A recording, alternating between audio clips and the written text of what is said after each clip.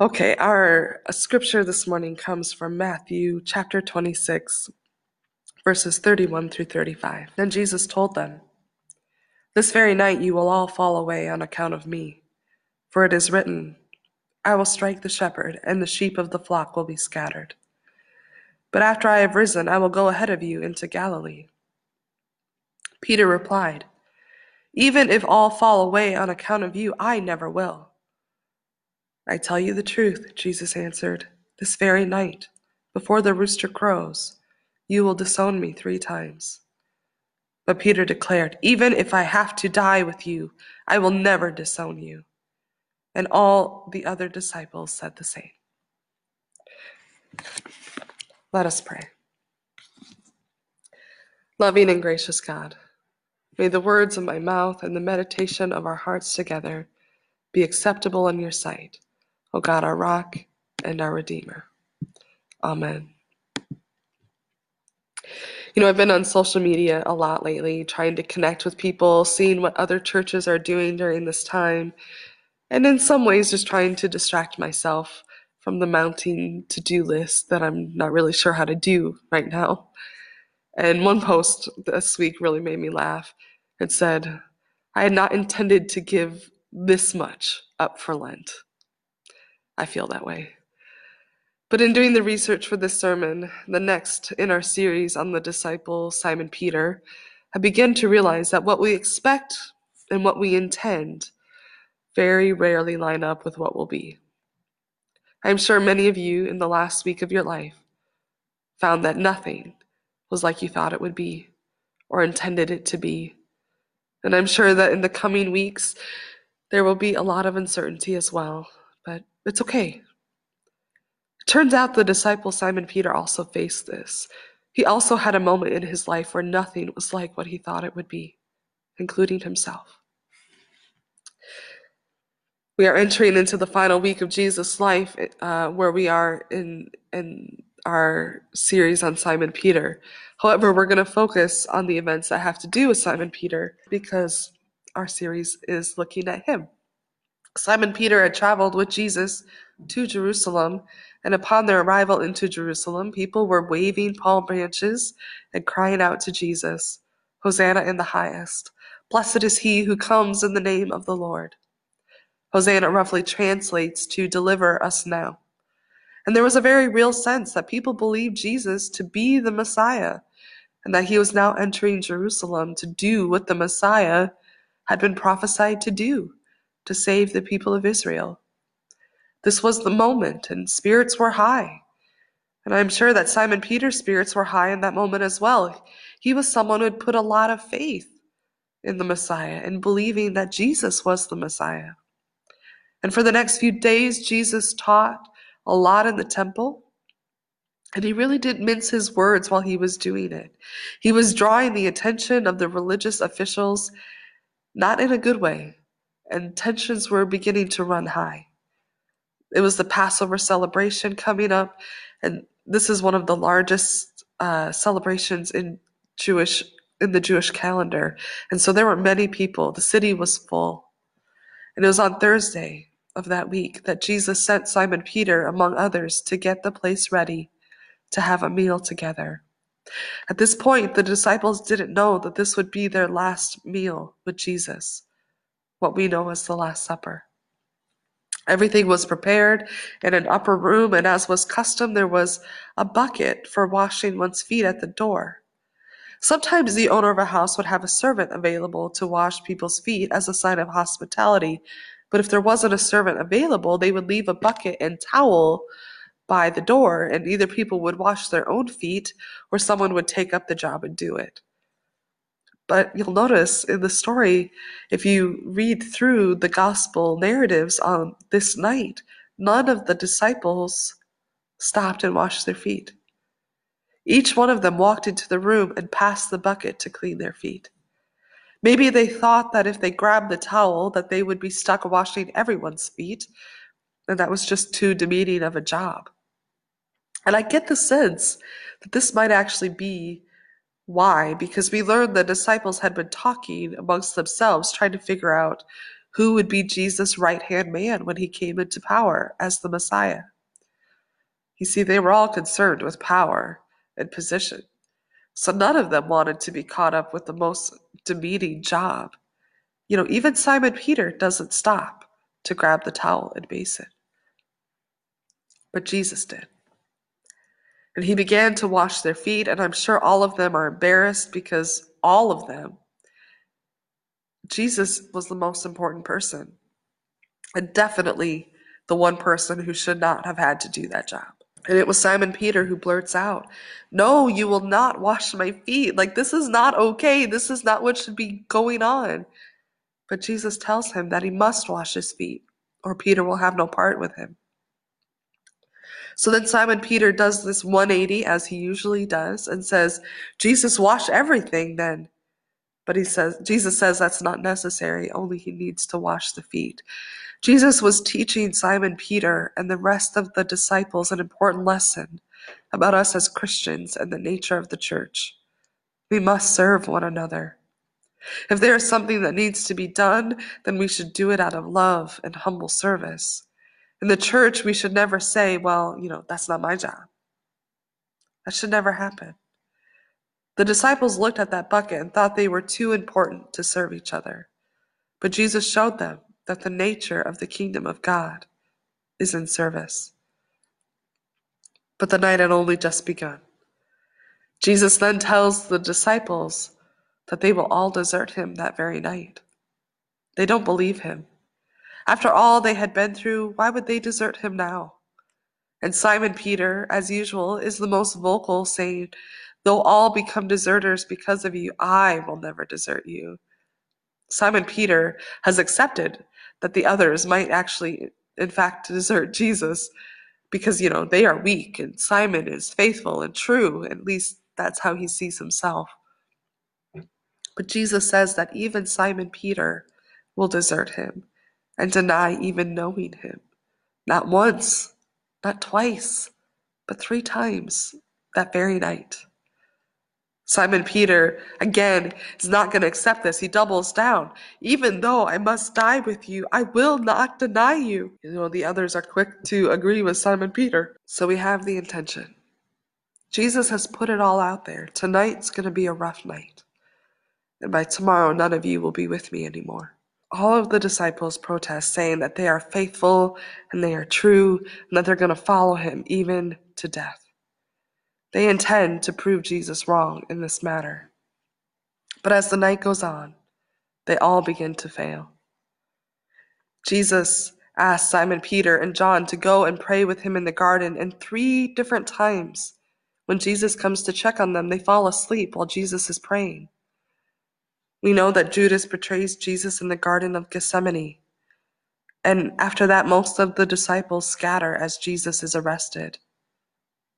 So much for remaining faithful. Even though they scatter, 2 of the disciples follow Jesus to the court of the high priest, although they're doing it in the shadows. They are afraid, but they haven't fully given up on Jesus or their own discipleship. And while Jesus is inside, they draw close enough so they can be warmed by the fire. And it is here, where all the people who have it out for Jesus are gathered, that Simon Peter and another disciple wait. They are in the lion's den. At this point, in 3 different times, someone recognizes them. And each time, Peter denies that he knows Jesus, denies that he was one of Jesus' disciples. And on the 3rd time, the rooster crows, and Peter is reminded of the words of Jesus earlier that night, and he runs away, weeping bitterly. In the matter of hours, Simon Peter has gone from professing the kind of faith that would face death for Jesus to denying that he even knows Jesus. That's a pretty big switch. How does that even happen? I think I might know. Simon Peter's whole world crumbled beneath him that night. You have to remember that Simon Peter was sure that Jesus was the Messiah. He had just confessed as much in Caesarea Philippi that we talked about last week, and Jesus affirmed that confession. But Simon Peter's idea of the Messiah was so different than who Jesus was. The Messiah would come to Jerusalem to overthrow the government. Everything seemed to point to that in Simon Peter's head. The parade earlier in the week, people using palm branches, which were commonly used when rebels would have victory.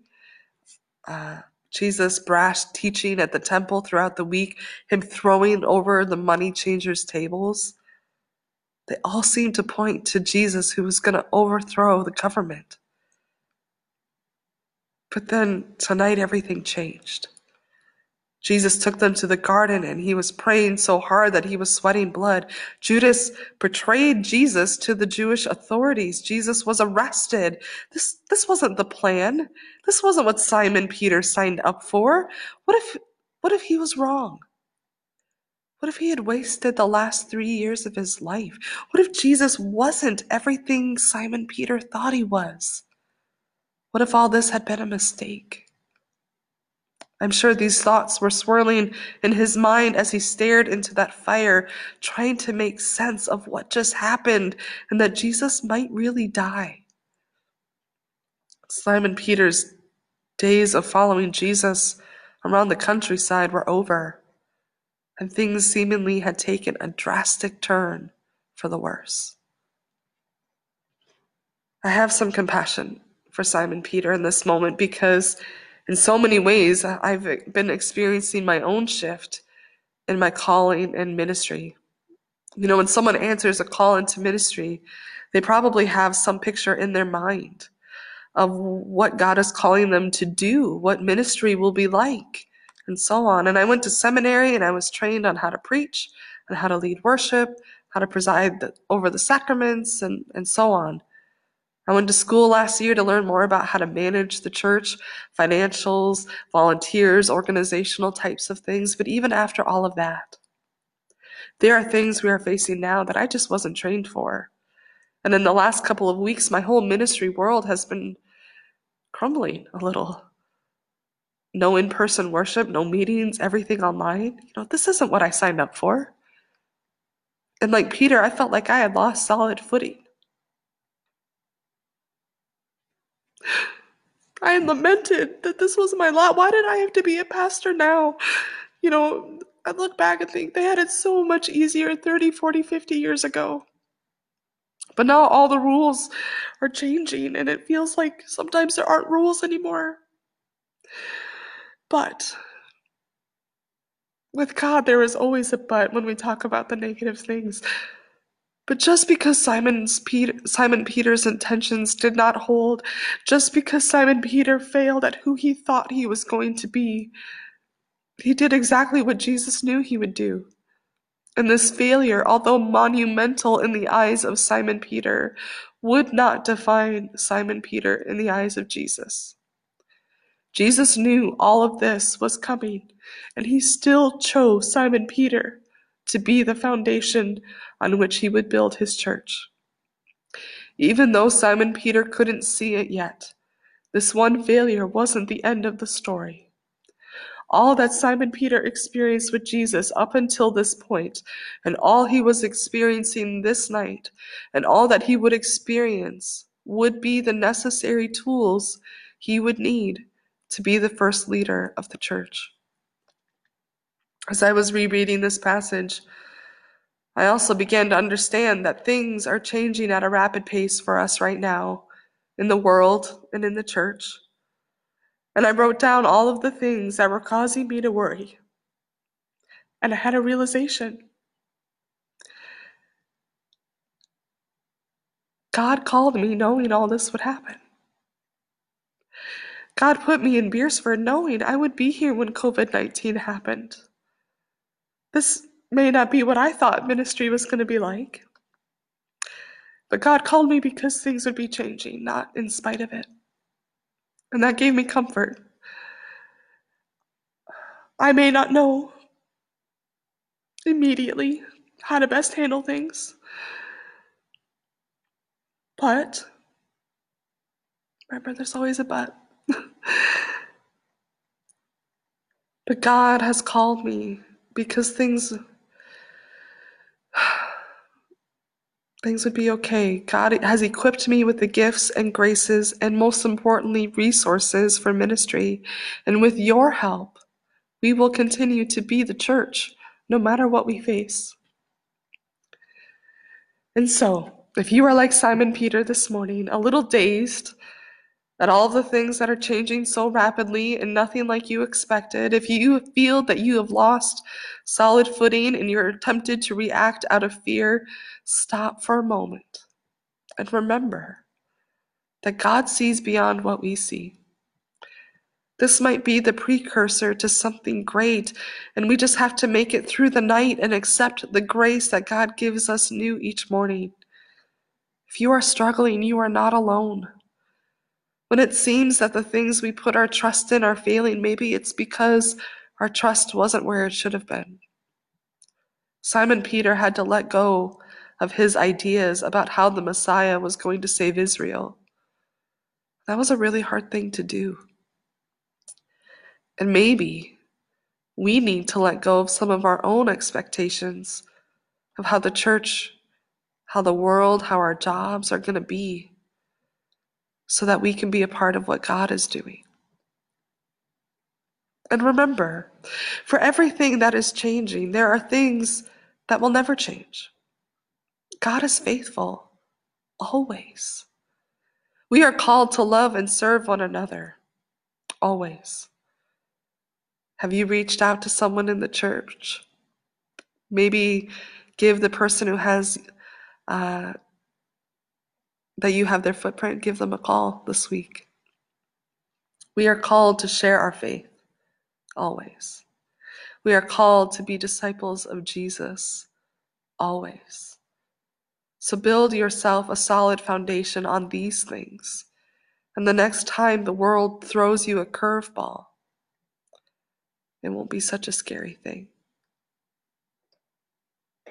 Let us pray. Dear God, thank you for your faithfulness.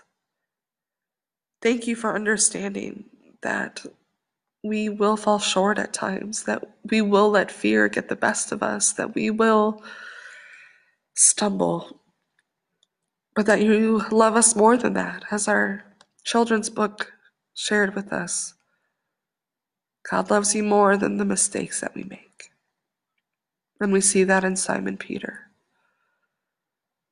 He stumbled greatly, but he also proved to be exactly who Jesus needed him to be. So help us see beyond our fear to what God is calling us. Help us to let go of the things that we had put so much faith in, so much investment in, and help us to invest in what is truly eternal, which is you. Help us to be open to what ministry and what being a disciple of Jesus looks like in this time. Help us to say yes to the things we can say yes to, and help us to say no when that is what we need to do. We ask all of this in the name of Jesus.